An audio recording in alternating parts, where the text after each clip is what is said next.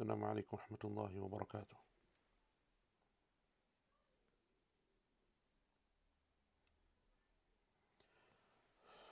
بسم الله الرحمن الرحيم. الحمد لله رب العالمين، والعاقبة للمتقين، ولا عدوان إلا على الظالمين، وأشهد أن لا إله إلا الله وحده لا شريك له، إله الأولين والآخرين، وأشهد أن نبينا وسيدنا محمدا عبده ورسوله المصطفى الأمين.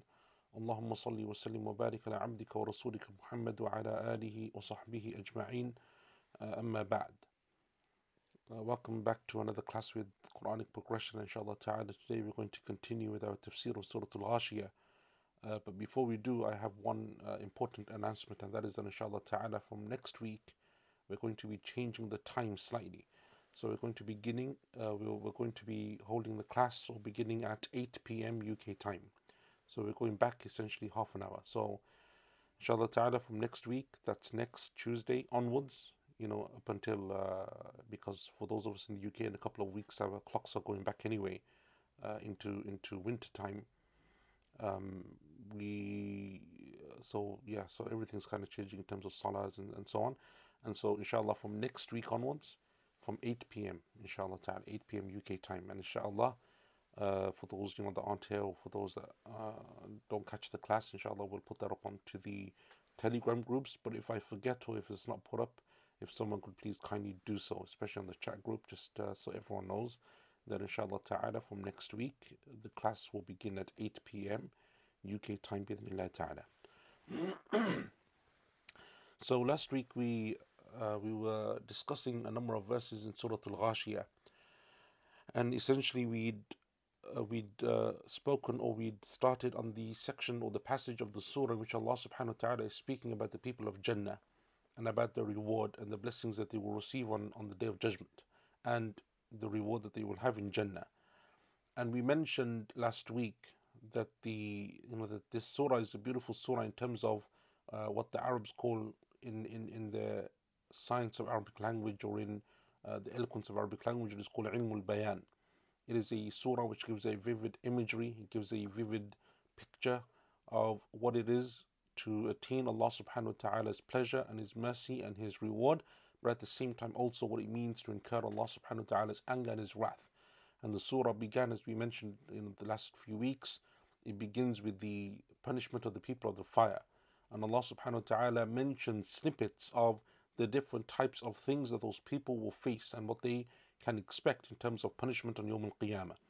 And the imagery that is given, the vivid descriptions, the images that come to mind that Allah subhanahu wa ta'ala describes, is something that we covered over the last few weeks. Last week we focused on the next part of the surah, which is now the reward of the people of Jannah.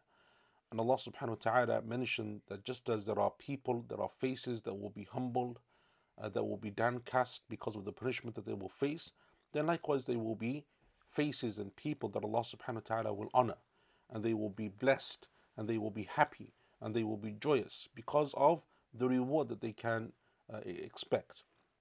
And one of the beauties of this verse and this imagery that we're given is that one of the things that the believer looks forward to, just as you do in the dunya, when you know, for example, that you have a new job coming up that you are very much looking forward to, or for example, you have a promotion coming up that you're going to, maybe receive an increase in your wages, something that you're looking forward to.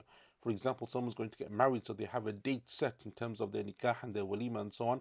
That's something which they're looking forward to. Or sometimes it's a holiday, that you're going to go traveling, going to go for umrah, going to go for hajj, go and visit family and wherever, and it's a date in your diary. It may well be 6 months away, a year away, 2 years away, but it's something which you anticipate, and when you think about it and you focus on it, it is something which you look forward to and you aspire towards. Imagine now for the people of Jannah, Allah subhanahu wa ta'ala is telling them that the people of Jannah, this is what you have to look forward to. And so for the believers, when they read these verses and they come across these surahs, and as I think we mentioned before, this surah is a surah that is repeated by the Imam. It is the sunnah to recite it, in some of the major salawat, and the most, the salawat where it's highly recommended and sometimes obligatory for people to attend. So, for example, the Jumu'ah, for men it's an obligation. For the Eid prayer, for example, that is something which is, depending on which madhab you go with, either it is an obligation, or it is a recommendation, or it is a communal obligation. And so either way, it is something which is highly encouraged at the very least. But the Jumu'ah, as we know, is one of the most obligatory salawat in terms of its emphasis in the Sharia. These salawat, this is one of the surahs that is often being recited, Surah Al-Ghashiyah. And if you just stop and ponder, it is something which makes you aspire towards the akhirah. When you stop and you reflect and you contemplate, it makes you think about what it is that Allah subhanahu wa ta'ala has prepared for the people of Jannah.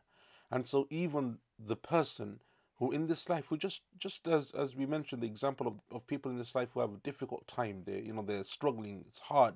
Like the days that we're going through now, where there's many people that are struggling financially, many people that are struggling with the costs of fuel and the costs of energy and all of these things but when they have something to look forward to, or when you think ahead 2-3 years and there's something which you have earmarked or something which you've planned and something, it's a milestone, it's something big, even that thought of just focusing on it for a few minutes, for a few moments, it makes you anticipate, it inspires you, it motivates you, it gives you a level of happiness and joy that you're working towards something. This is what the believer does. The believer is someone who even in the most difficult times in this dunya knows that it is temporary, and that Allah subhanahu wa ta'ala has prepared for them all of these different rewards that we were mentioning last week, and that inshallah ta'ala we will continue to mention today. Those are all things that Allah Azza wa Jalla has prepared for the mu'mineen, for the believers on Yawm al-Qiyamah. And so when you hear these verses being recited, or you're reciting them themselves, you should stop and ponder and contemplate. And it should give you a level of solace and contentment, a level of aspiring towards something which is far better and far greater than anything possible in this dunya. And so Allah subhanahu wa ta'ala says that there will be people on that day that will be joyous to be in that place. And these are the people who on Yawm al-Qiyamah are joyous even before they enter into Jannah, even when they're standing upon the land of gathering, because they know that Allah subhanahu wa ta'ala has given them an easy accounting. They know that Allah Azza wa Jal has favored them on that day and showered His mercy and forgiveness and blessings upon them on that day, that they will have a level of sakina, a level of solace, a level of contentment that inshallah ta'ala will lead them to the gates of Jannah. And so you anticipate, you look forward to, all of the hard work that you've done. These are now your rewards, and this is now your compensation for that. And that is what Allah subhanahu wa ta'ala says, as we mentioned last week, لِسَعْيِهَا رَاضِيَةً. They're pleased with the efforts that they put forth. The journey, the hardship, the travel, everything that they had to do in order to reach that point on Yawm al-Qiyamah, that's something which they greatly are now pleased with, because they know that they didn't waste their time. They know that those efforts weren't in waste. They know that they didn't just skimp and what they did what they could to the best of their ability, and the rest is the bounty of Allah Azza wa Jal and His mercy. And that is why you find amongst the Salaf of this Ummah, the scholars of the past and those early generations, that every moment, every opportunity, they would work towards coming closer to Allah subhanahu wa ta'ala. And that is why the famous statement of Imam Ahmad rahimahullah ta'ala, when he was asked, when does the believer rest? He said, when he places his right foot into Jannah. That is when the believer rests. Up until that time, you work and you worship Allah and you try your best to accumulate as many good deeds as is possible. And it was the case that a number of the scholars of the past, and there is a story of this, like of many of the scholars, or a number of the scholars of the Salaf, from amongst them is one of the major scholars of Tafsir, Al-Imam Al-Tabari, rahimahullah ta'ala. It is said that some of them during their final days or in their final moments or on their deathbed, such as Al-Imam Al-Tabari, in his final day, someone came in and he mentioned to him an issue, a point of benefit concerning tafsir. So he asked someone to bring him some paper so that he could write it down. And he's on his deathbed, can't even get up himself and move in order to be able to bring pen and paper. But he asks for it to be brought. So someone said to him, even in this state, O Abu Ja'far, even in this state, this is what you're going to do? He said to him in reply, he said, for me to meet Allah Azza wa Jal, having knowledge of this issue, is more beloved to me, or is better for me, than to meet Allah Azza wa Jal being ignorant of this issue. To meet Allah having knowledge of this issue is better than to meet Allah being ignorant of that issue. And that is an amazing statement, because he is looking towards, not even like, it's not even the fact that he can now write it down in order to put it into a book, or teach it to someone else, or it's for his own personal knowledge. And that is what knowledge always is, first and foremost, is for yourself to benefit from, to increase in iman and to come closer to Allah Azza wa Jal, to gain a deep understanding of the religion. He said, for me to meet Allah Azza wa Jal, having performed this act of worship, which is to seek knowledge, to record it, to write it, to understand it, to memorize it, it is more beloved to me than that I should meet Allah subhanahu wa ta'ala being ignorant of this issue. And so this is the mindset that the believer has. And for those people, Allah Azza wa Jalla says that they will have the most lofty of gardens, the most elevated of gardens in Jannah, fi jannatin aliyah. And it is a place in which they will not be disturbed, nor will they hear any vain speech. لا تسمع فيها لاغية. There will be nothing in there that is vain speech or evil speech or foul speech. No sound that will disturb them or make them agitated or disturb their peace. But it is something which is only full of serenity and peace and happiness and joy. Allah subhanahu wa ta'ala then in verse number 12, so we continue with verse number 12 of Surah Al-Ghashiyah. Allah subhanahu wa ta'ala then says, فِيهَا عَيْنٌ جَارِيَةٌ, with a flowing spring. And that is the translation of Professor Abdul Halim. In Sahih International, within it is a flowing spring. Mufti Taqi, in it there is a flowing spring. And Muhsin Khan, therein will be a running spring. Flowing, running, pretty much the same in terms of its meaning. So Allah subhanahu wa ta'ala says concerning and Allah Azza wa Jalla has already mentioned, as we stated last week, a number of the blessings and rewards of the people of Jannah, and this is a continuation of those rewards and blessings. Allah subhanahu wa ta'ala says, فِيهَا عَيْنٌ جَارِيَةٌ. فِيهَا عَيْنٌ جَارِيَةٌ. And this is in juxtaposition, as we mentioned last week, that Allah subhanahu wa ta'ala is mentioning now the same things, or the rewards of Jannah, the people of Jannah, in opposition to the punishments of the people of the fire. Because Allah subhanahu wa ta'ala said, as we mentioned a couple of weeks ago, when Allah Azza wa Jalla was describing the punishment of the people of the fire, He said concerning their food or their drink, He said, تُسْقَى مِنْ عَيْنٍ آنِيَةٍ. They will be made to drink from a boiling spring. That is what they will be made to drink from. Allah subhanahu wa ta'ala now says concerning the people of Jannah, فِيهَا عَيْنٌ جَارِيَةٌ. As for the people of Jannah, they will have a flowing spring. And it is therefore, if it is a spring that is flowing or it is constantly running, it has a number of meanings. If we look at this again from a from like a ilmul bayan point of view, from just like the imagery that is being mentioned here and the descriptions that are being given of Jannah, something which is constantly flowing means that there is no end to it. That it's not a spring that will run dry. It's not something which you have to which you have to come and you have to worry about it finishing, or there not being enough for the people of Jannah, or in any way it diminishes in terms of the water that it gives. And also the fact that it is free flowing gives the impression, or it gives the connotation of it being pure, because something which is constantly flowing and running, it is something which purifies itself. And that is why the waters, generally the sea water, the ocean water, is considered to be pure. As the Prophet said, sallallahu alaihi wasallam, when he was asked about the water of the sea and the ocean, he said, "At-tahuru ma'u." Its water is purifying. And that is because it is constantly running.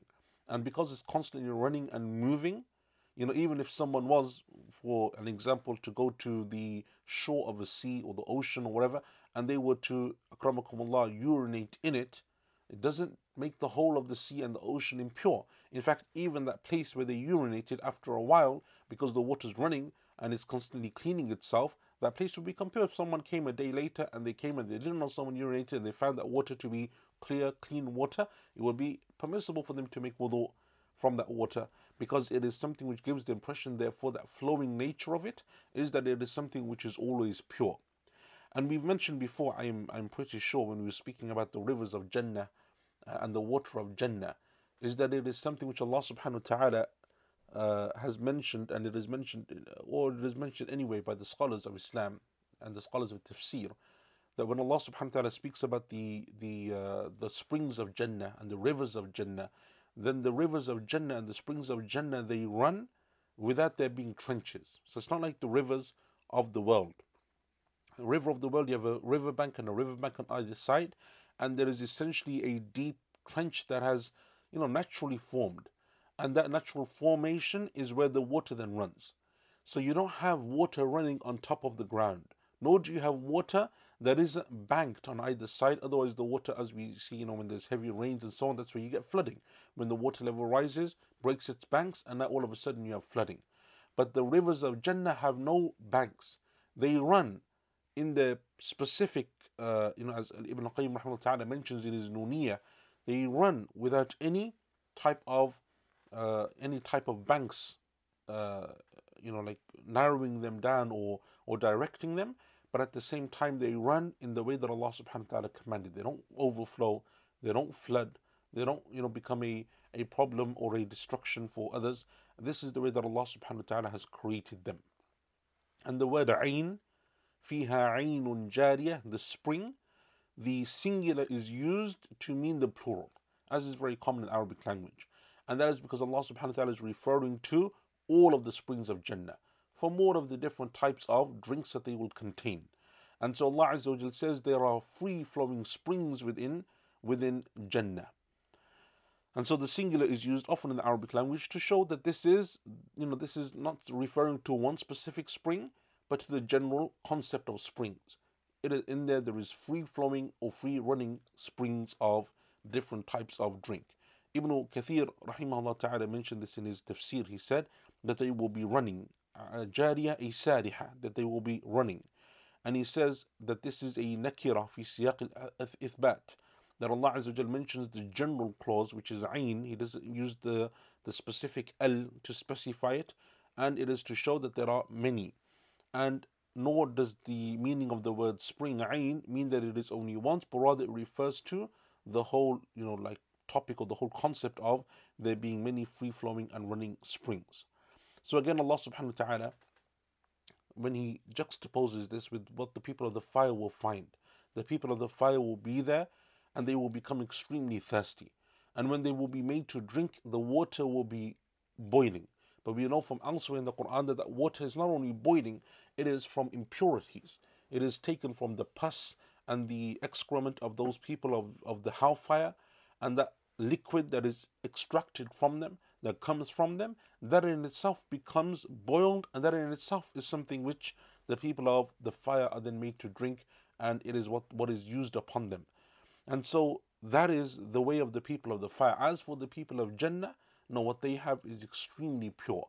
What they have, Allah subhanahu wa ta'ala has purified it for them. What they have, the people of Jannah, it is something which is pure. It is something which is always present. It is something which is free-flowing.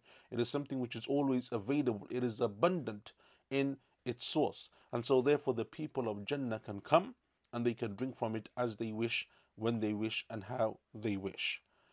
Allah subhanahu wa ta'ala then goes on to verse number 13, and He says subhanahu wa ta'ala, and this is now where we have extra descriptions. So we said, last week or the week before, that Allah Azza wa Jal gives us a number of descriptions of the people of the fire. And then Allah subhanahu wa ta'ala will mention similar descriptions, but they're reversed, the opposite of them, for the people of Jannah. So if Allah Azza wa Jal speaks about the faces and the demeanor of the people of Jannah, of the hellfire, He speaks about the faces and demeanor of the people of Jannah. If Allah Azza wa Jal tells us the way that the people of the fire will be feeling and what they will experience, then likewise Allah Azza wa Jal says the same for the people of Jannah. If Allah subhanahu wa ta'ala tells us about the abode of the people of the fire, then we have the abode of the people of Jannah. If Allah Azza wa Jal tells us about the food or the drink of the people of the fire, then as we've seen now, we have the food and the drink of the people of Jannah. But now Allah subhanahu wa ta'ala in the next 4 or so verses, Allah Azza wa Jal will give us more descriptions of the people of Jannah that you don't find about the people of the fire. And because the people of the fire, as we said, Allah subhanahu wa ta'ala negates from them any sense of comfort, any notion of comfort, anything which would bring them any relief or respite or even a moment's worth of comfort, Allah Azza wa Jal negates it from them. Now what Allah subhanahu wa ta'ala does in the next 4 verses, verses 13, 14, 15, 16 of Surah Al-Ghashiyah, Allah Azza wa Jal mentions to us the comforts that the people of Jannah will receive. And this is from the beauty of the surah, and again from the imagery, the ilm al-bayan that is used in this surah, that we have within it, we have now extra descriptions those descriptions in and of themselves, some of them, some of them are similar, either to what has passed, meaning in previous verses of this surah for the description of the people of Jannah, or even amongst themselves they are similar.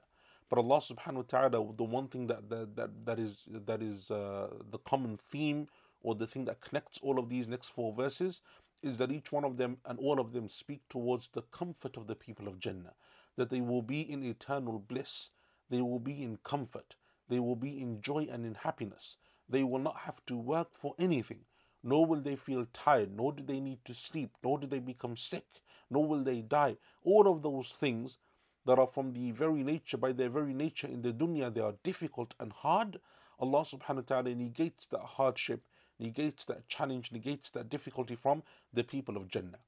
All they have is comfort. Now, me and you, we know that if you've had a difficult week, or you've had a difficult month, or you've had a difficult year, and then all of a sudden you get that break, you get that holiday. Sometimes it may just even be in your own house, you just have nothing to do for a day and you're completely alone. You can sleep when you want, wake up when you want, relax how you want. There's no obligations, no responsibilities, no chores to do, nothing to do. And looking forward to that respite, that rest, how much it rejuvenates and how it makes a person feel, and what they feel even looking towards it, and anticipating when that day and when that moment will come. For the people of Jannah, their whole life is one of comfort. Their whole life is one of bliss and ease. Because the nature of the dunya is that even if your life is one of bliss and ease in general, there will be undoubtedly moments of hardship, moments of trial, moments of sickness, moments of disease, moments of fatigue, whatever it may be, those come to you. And even if you enjoy the time that you have of comfort, then that comfort will soon come to an end. It's a day and the day finishes. It's a week, the week finishes. You go on holiday, it's a month, the month finishes. Sooner or later, that period of ease and comfort finishes, and then you return back to the toil of the dunya. But the people of Jannah, for them it is all comfort. For them it is all bliss, and there is nothing else. So Allah subhanahu wa ta'ala in verse number 13, He says subhanahu wa ta'ala, فِيهَا سُرُرٌ مَرْفُوعَةٌ. Therein there will be raised couches. Or Sahih International says, within it are couches raised high.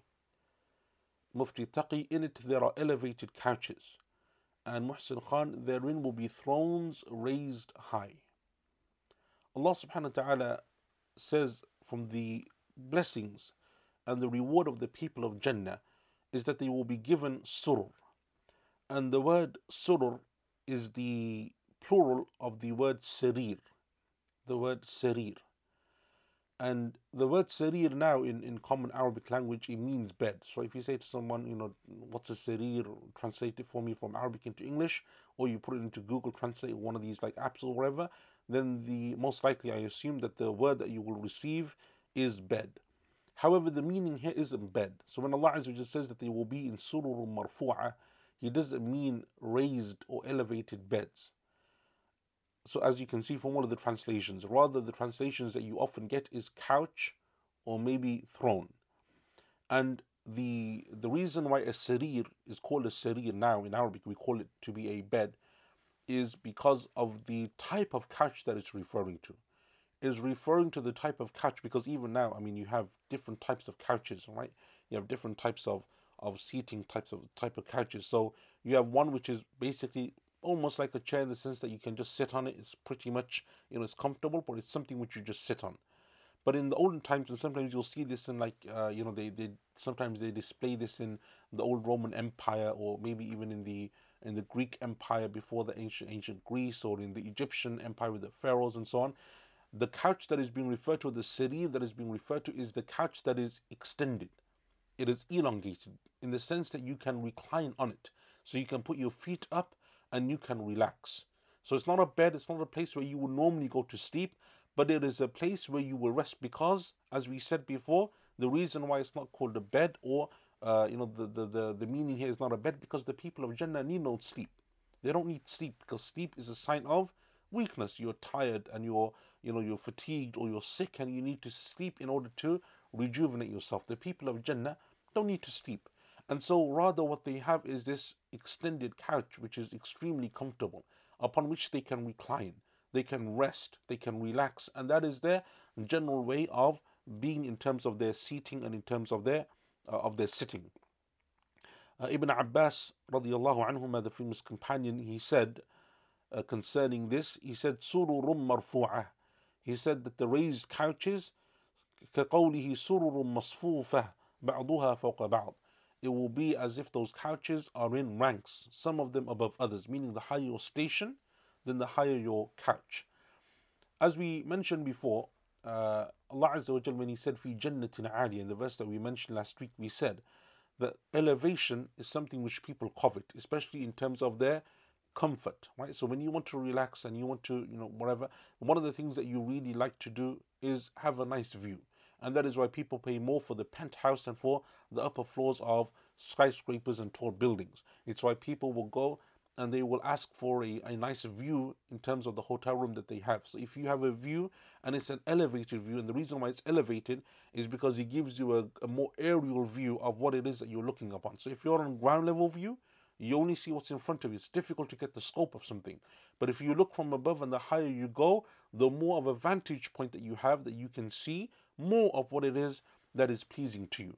So likewise, Allah Azza wa Jalla has made Jannah elevated. It is already high. But within it, there are also levels, as we know.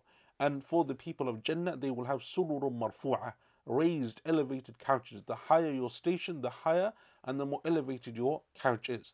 Now, when you're sitting on that couch and you see everything in Jannah, you see everything from all of the blessings that Allah Azza wa Jalla has prepared for you, from the palaces, from the trees, from the birds, from the fruit, from the rivers, from the soil, from everything that Allah Subhanahu wa Taala has placed within Jannah. And so Allah Azza wa Jalla blesses those people and He honors them. And it is the height of comfort to be in that type of location, meaning even if it was in this dunya, that type of location with that type of comfort will be considered to be something which is really good, right? And people like to sit in a comfortable position. And one of the most comfortable positions, when people are lounging, when people are trying to relax, is to be able to raise up your feet. Now, if you have a normal couch or you have like an armchair, maybe comfortable, but you can't raise your feet, you can't extend your feet. Maybe you can put your feet under yourself and sit on that couch. But in terms of extending your feet and having your feet out in front of you, unless you have one of those, extendable couches, or you have one of those, footstools or something, you can't really do it. In every location, the more leg room that you have, and the more that you're able to extend your legs, it is considered to be a sign of comfort. So, for example, look at aeroplanes. The difference, or one of the major differences between an economy class seat and business class and first class is what? It's the space that you have around you, the ability to stretch out and to raise your legs. If you look at some of these, cars that you have now, right? These like executive cars or these chauffeur type of cars, a limousine, but even some of these Mercedes and so on. One of the things that you'll see in the back is that they allow their people or their customers, the people that are riding in the back, to extend their legs. They give them more foot space. You can actually press a button in some of these cars, and the passenger seat, if there's no one on there, will go forward. It will actually move right to the front, so you have this extendable area for your legs and so on. That is the way that people love to relax, and it's something which you will find across the board. Allah Subhanahu wa Taala says that for the people of Jannah, they will have these types of couches. And clearly, the comfort and the luxury is far greater than anything within this dunya. And that is why Ibn Jurayj, Abdul Malik ibn Abdul Aziz ibn Jurayj, rahimahullah ta'ala, from the famous ulama of Mecca, from the contemporaries of Imam Malik, rahimahullah ta'ala, he said, فِيهَا سُرُرٌ مَرْفُوعَةٌ أي مُرْتَفِعَةٌ. These couches will be raised. So those people, when they rest upon it, or they sit upon it, or they relax upon them, they will have the vantage point and they will have the view of looking out towards Jannah. Al-Imam al-Tabari, rahimahullah ta'ala, he said, As-sururu jam'u sarir, that it is the plural of the word sarir, and they are raised because when the person sits upon it, when the believer sits upon those couches, he says that they will see before them everything that Allah subhanahu wa ta'ala has prepared for them in terms of blessing and in terms of kingdom. Meaning everything that Allah Azza wa Jalla has given them to possess in Jannah, that is like their mini kingdom. It's like their mini, it's like their mini country or the place that they own. and Allah Azza wa Jal allows them to look at all of their holdings, all of that which Allah subhanahu wa ta'ala has given to them. And that is something which those people will see. And he said also that some of the scholars said that it means some of them are above others. And Allah Azza wa Jal knows best. And we mentioned that before as being one of the statements of Abdullah ibn Abbas radiyallahu anhuma. Ibn Ashur rahimahullah ta'ala, he said that this verse shows to us one of the beauties of Jannah. And that from the beauties of Jannah is that Allah subhanahu wa ta'ala is now describing to us the furniture of Jannah. The furniture within Jannah. And the things that people will be able to use and relax upon and so on in terms of Jannah. It is a hallmark of luxury. Right? It is a hallmark of luxury. The more that you have in terms of the comfort of the furniture that you possess.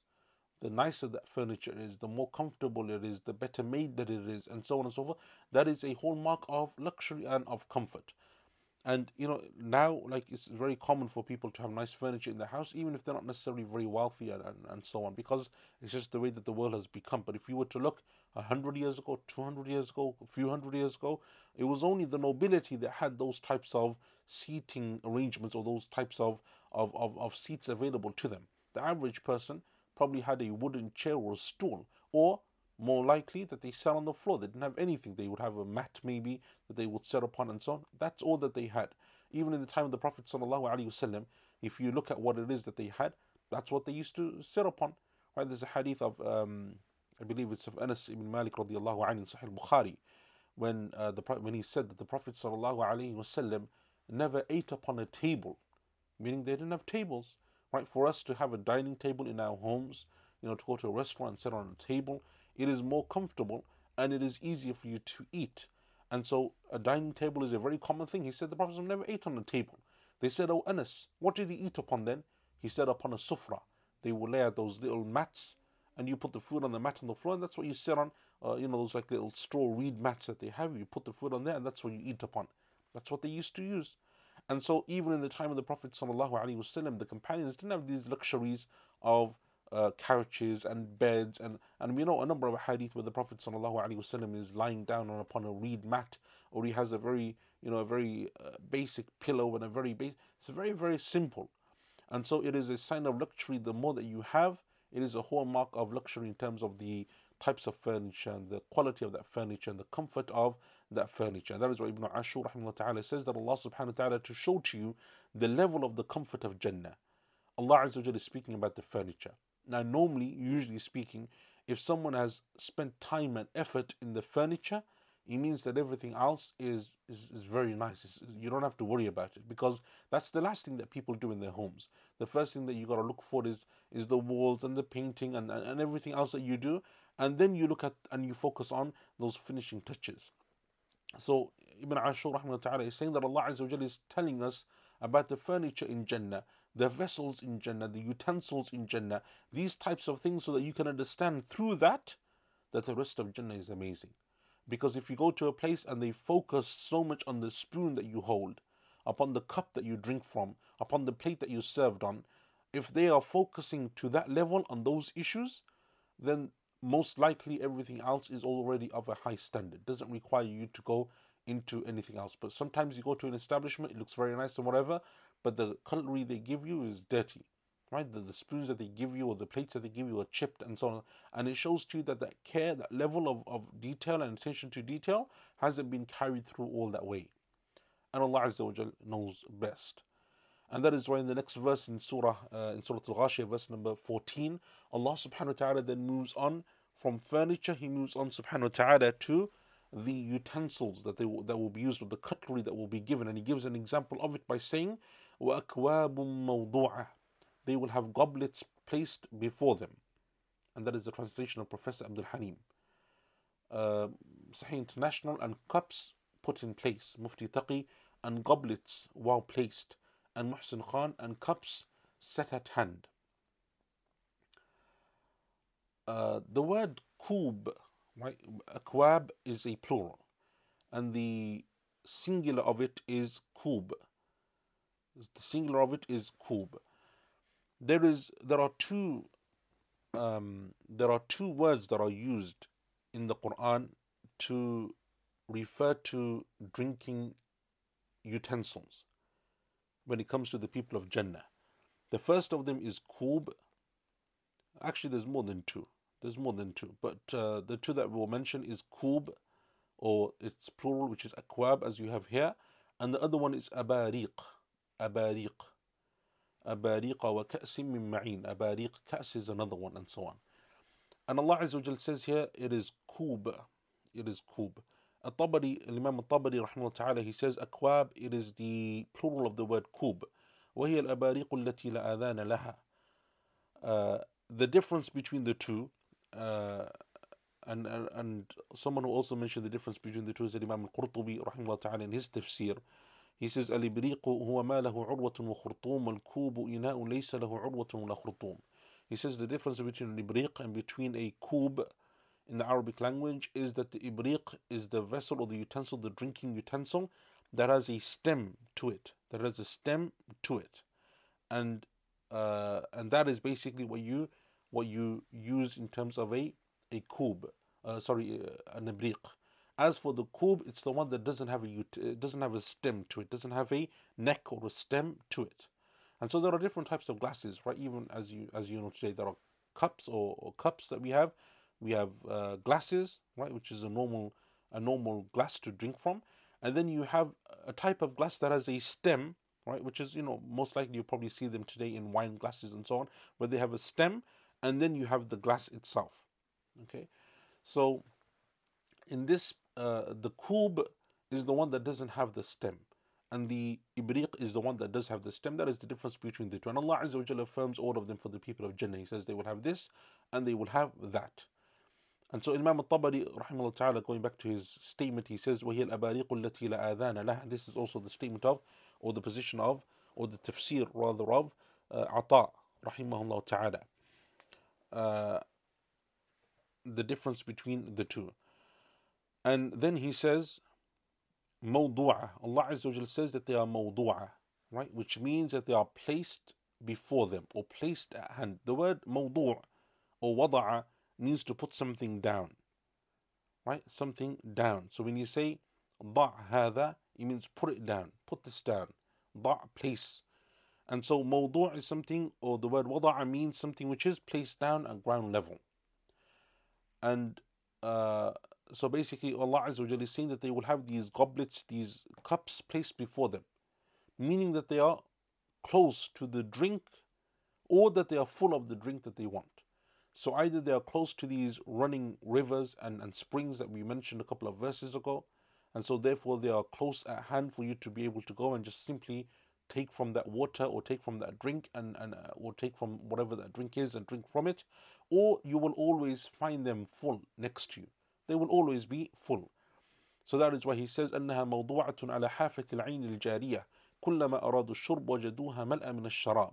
Imam al-Tabari rahmahullah ta'ala says that they will find these cups always placed by these springs and by these rivers.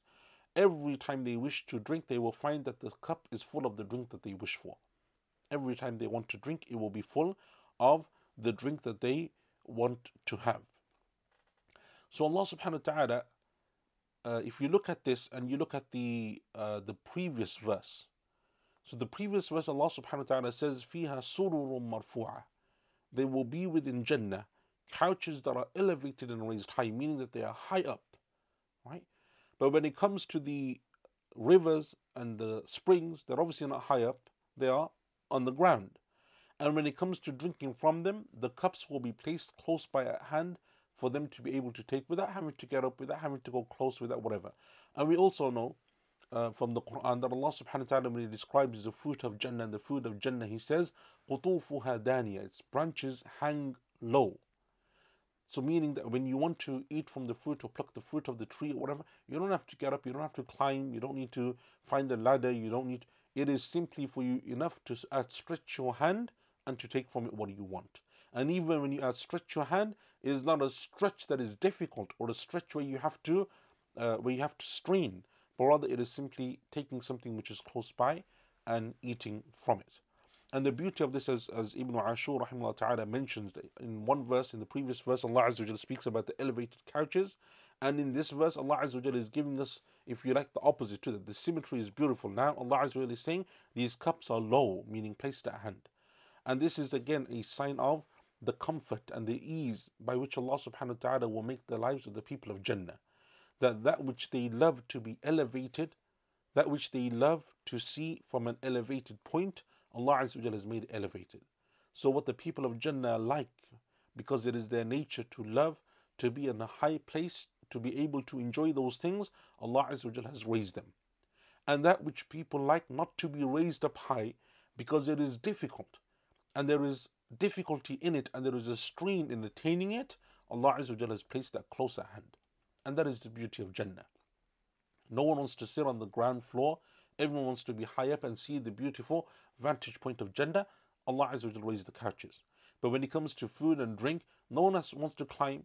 Right? If you're in your house, you're on the ground floor and your kitchen was on the third floor, the fourth floor, and you always had to go up or down, or you're residing on the fourth floor, but your kitchen's all the way downstairs. Like some of us, in some places that's the case, where your kitchen is 2 floors, it's a shared communal kitchen, but you happen to be living on the third floor, that's on the ground floor.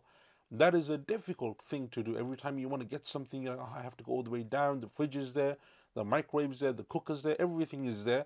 And for me to go up and down, it is burdensome.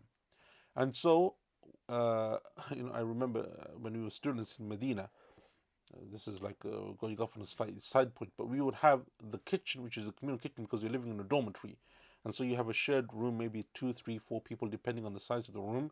And then the communal kitchen is at the end of the hall. So it's not even on a different floor, but it's at the end of the hall. And more or less every student, what they have in their room is that they have a small fridge.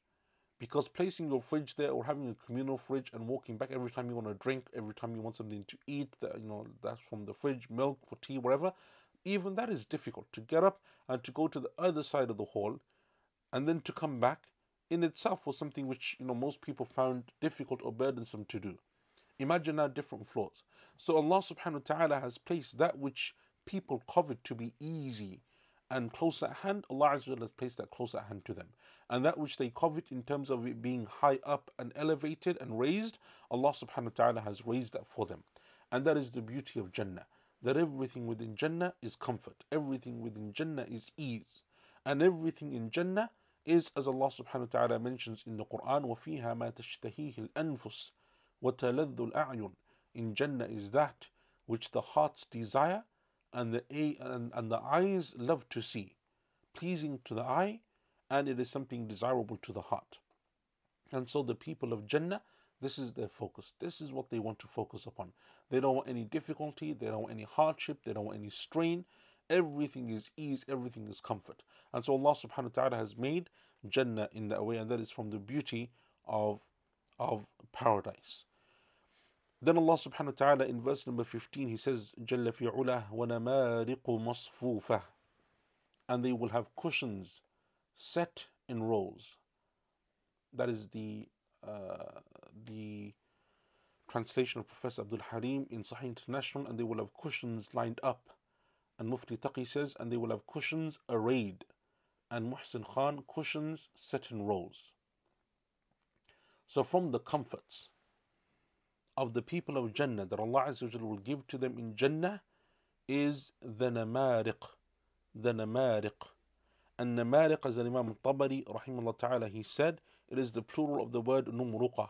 Numruqa. And numruqa is essentially a wasa'id. It's essentially cushions that you're given. And again, this is the level of detail that Allah Azza wa Jalla is giving to us in the description of Jannah. Now, you have a couch, or you have a bed, or whatever it is that you have. When you go to a hotel or you go to somewhere else, one of the things that people look for is they look at the quality of the cushion and the pillow that they're given. Its comfort level, its firmness level, and whatever. And that is why if you go to some hotels, what they do is they give to you a card. And in the card it says, this is the pillow that we've given to you, but we have 7 other pillows available. And if this one doesn't suit you, but you want one that's firm or less firm, or I don't know, whatever, or you want extra ones, or whatever, let us know and we'll give them to you. And so people are very, very particular in terms of, and it actually makes a difference. It makes a difference in terms of, obviously, even in the dunya, it makes a difference in terms of your posture, in terms of your, the neck support that you get, in terms of the way that you sleep and so on. Some people who have chronic pains at the shoulders and back and so on, they're told to change their pillows, or they're told to get set on. It makes a difference. People like it in terms of their comfort, but not only in terms of sleep, but even in terms of relaxing. You go to, you find a couch or you find an armchair, and you will find cushions on it, and they will be of different varying levels of comfort. And so Allah subhanahu wa ta'ala, and amongst the Arabs, by the way, as many of you know, they have this ground floor seating where they sit on the floor. It's a ground type of seating, and that seating also is made up of many cushions. And so that is also a level of comfort, depending on the type of that you have, the type of comfort that you have. And so again, Allah subhanahu wa ta'ala is looking at a level of detail that most of us perhaps wouldn't think of.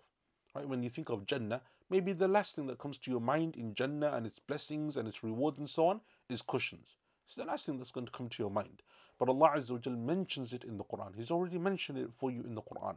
And that is for you to know that if this is the level of detail that Allah subhanahu wa ta'ala is mentioning, then it is something which shows to you that the rest of Jannah is amazing. I remember a while back, it brings to mind, there was a documentary on in which they went to one of these very expensive hotels in central London, the kind of hotel that costs you at the very least £400 to £500 a night, and that's just for a basic room. But if you're one of their suites or one of those nice plush rooms, you're looking at a few £1,000 a night. Very, very expensive hotels. And they're going behind the scenes and they're looking at, why is this hotel charging £500 when you can get another room for like 50, 60, 70 pounds down the road? What is the difference between this one and that one? The room is the same in the sense that it's got 4 walls, it's got a window, it's got a door, it's got a bed, but what is the difference is the level of quality and comfort in all of the fixtures and fittings and so on. And so yes, this is a pillow and that's a pillow, but there's a couple £100 difference between this pillow and that pillow.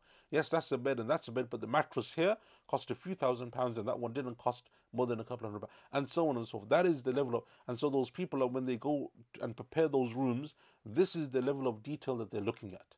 And so those people who are spending these thousands of pounds a single night, when they come to that room, they don't need to worry about, the duvet or the blanket or the cushion, because they know that these people have chosen for them, because they're paying for it anyway, they've chosen for them the highest, most comfortable, whatever it may be, fixtures and fittings and furniture and so on. And so Allah subhanahu wa ta'ala is telling you that Allah Azza wa Jal in Jannah has given you the best. There is no greater blessing or greater comfort than the comfort of Jannah.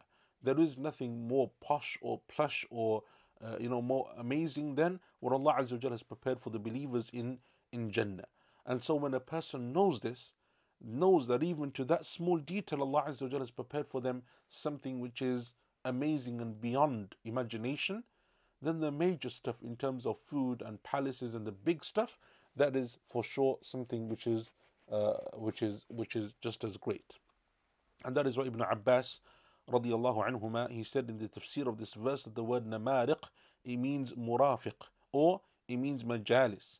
These are the places of sitting. So the cushions, as we said, amongst the Arabs, it can also be regarded as a place of sitting. So where the people gather, because they used to sit on the floor and they would have cushions and so on. You'll see this, even until recent, like Abbasid and Ottoman times and so on, and even in other places, you find that they used to have these floor sittings which are very, very comfortable in terms of the cushions and so on that they used to have. But this is the general position of the scholars of tafsir, from what I found, as Imam al-Tabari rahmatullahi mentions, he mentions the statements of Ibn Abbas radiyallahu anhum and Qatada rahimahullah ta'ala and others, that the meaning of the word namariq is that it is a cushion that is being set out, cushions that are being laid out. Masfufa, meaning that they are arrayed, that they are set out, that they are set in rows. And the word masfuf comes from the word saf, just like in the Arabic language, like in the prayer you have a saf which means a row. It is masfuf. That is the word masfuf. But Qatada said it means mabthutha. Mabthutha. Meaning, as Allah Azza wa Jal mentions elsewhere in the Quran, when He describes also these cushions and whatever He calls them, when He refers to them as being mabthutha, meaning that they are arrayed, that they are spread out, and that they are also in rows. Ibn Ashur rahimahullah ta'ala, he said that the meaning of it being in rows or arrayed, he said جُعِلَ بَعْضُهَا قَرِيبًا مِنْ بَعْضٍ صَفًّا إِنَّمَا أَرَادَ الْجَالِسُ نَجْلِسَ وَجَدَهَا, that they are placed in rows and that they are arrayed in such a way that wherever you wish to sit, you will find a place to sit. Wherever you want to relax, you can find a place to relax. It's not that, oh, there's only a seating area there, or if you want to relax, you must go there, or if you want to relax here, you must bring something here in order for you to sit on. No. Everywhere that you want to go, or wherever you wish to go, and to find that, that is something which you will find because it is from the beauty of Jannah. In verse number 16, and we'll conclude with this verse inshallah ta'ala for today, Allah subhanahu wa ta'ala then says, وَزَرَابِيُّ مَبْثُوثَةً, and carpets that are spread. And that is the translation of Professor Abdul Halim, Sahih International, carpet spread out, Mufti Taqi, carpet spread around, and Muhsin Khan, and rich carpets all spread out. The word Zarabi, we'll come on to in actually, the word Zarabi refers to carpets, and in the Arabic language it is the plural of the word Zarbiya, according to a number of the scholars of Arabic language. Zarbiya.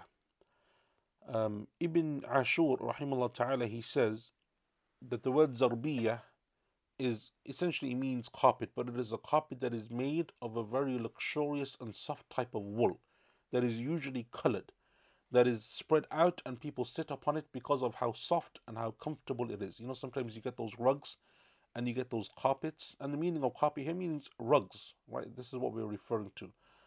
A rug that is extremely luxurious. You get those carpets sometimes that are made of such material and they're so comfortable. There are certain types of wool and other types of material that you have, that essentially when you put your foot in, it's like you sink into it. It is so soft. It is almost like a cushion, or almost as if there is a band to it because of how comfortable it is. That is what he says Zarbiya is. It is made of a suf, of a type of soft colored wool that is extremely comfortable for people to sit on. And he says that the word Zarbiya originally is Dharbiya, with the Dhal, but the Arabs changed it from a Dhal to a Za because it's easier for them to say the Za than the Dhal. And he says that it used to come from Azerbaijan. So Azerbaijan, which is a country today that we're very familiar with in the one of the former Soviet republics in that part of the world. He said that it comes from there. That's where the word originates from. And he says in the Arabic language, this is linguistically, obviously not the description of Jannah, but we're talking about the linguistic word of Zarbiya. He says it comes from the word Azerbaijan or Azerbaijan, because Azerbaijan in the Arabic language has been changed to a Z, so they pronounce it Azerbaijan. And so therefore the Dhal has been changed to a Zai, and so it is Azerbaijan or Azerbaijan. And so he says that this is where it is said that this is the origin of the word, and that is because the type of wool is found in the goats and the sheep of that particular region, because they are mountainous and because of the area that they reside in, they live in. There is a type of sheep and goat there that its wool is extremely soft, and from that wool, these are the types of rugs that are made. And he said that it is, and even till today, Persian rugs, which is that general area, because when the scholars say Azerbaijan and Faris, they mean that general area. Even till today, Persian carpets and rugs are still considered to be some of the best in the world. And it's actually mentioned, there's narrations in the books of tafsir that you will find that it is said that Umar ibn Khattab radiallahu anhu during his khilafah prayed on one of these rugs.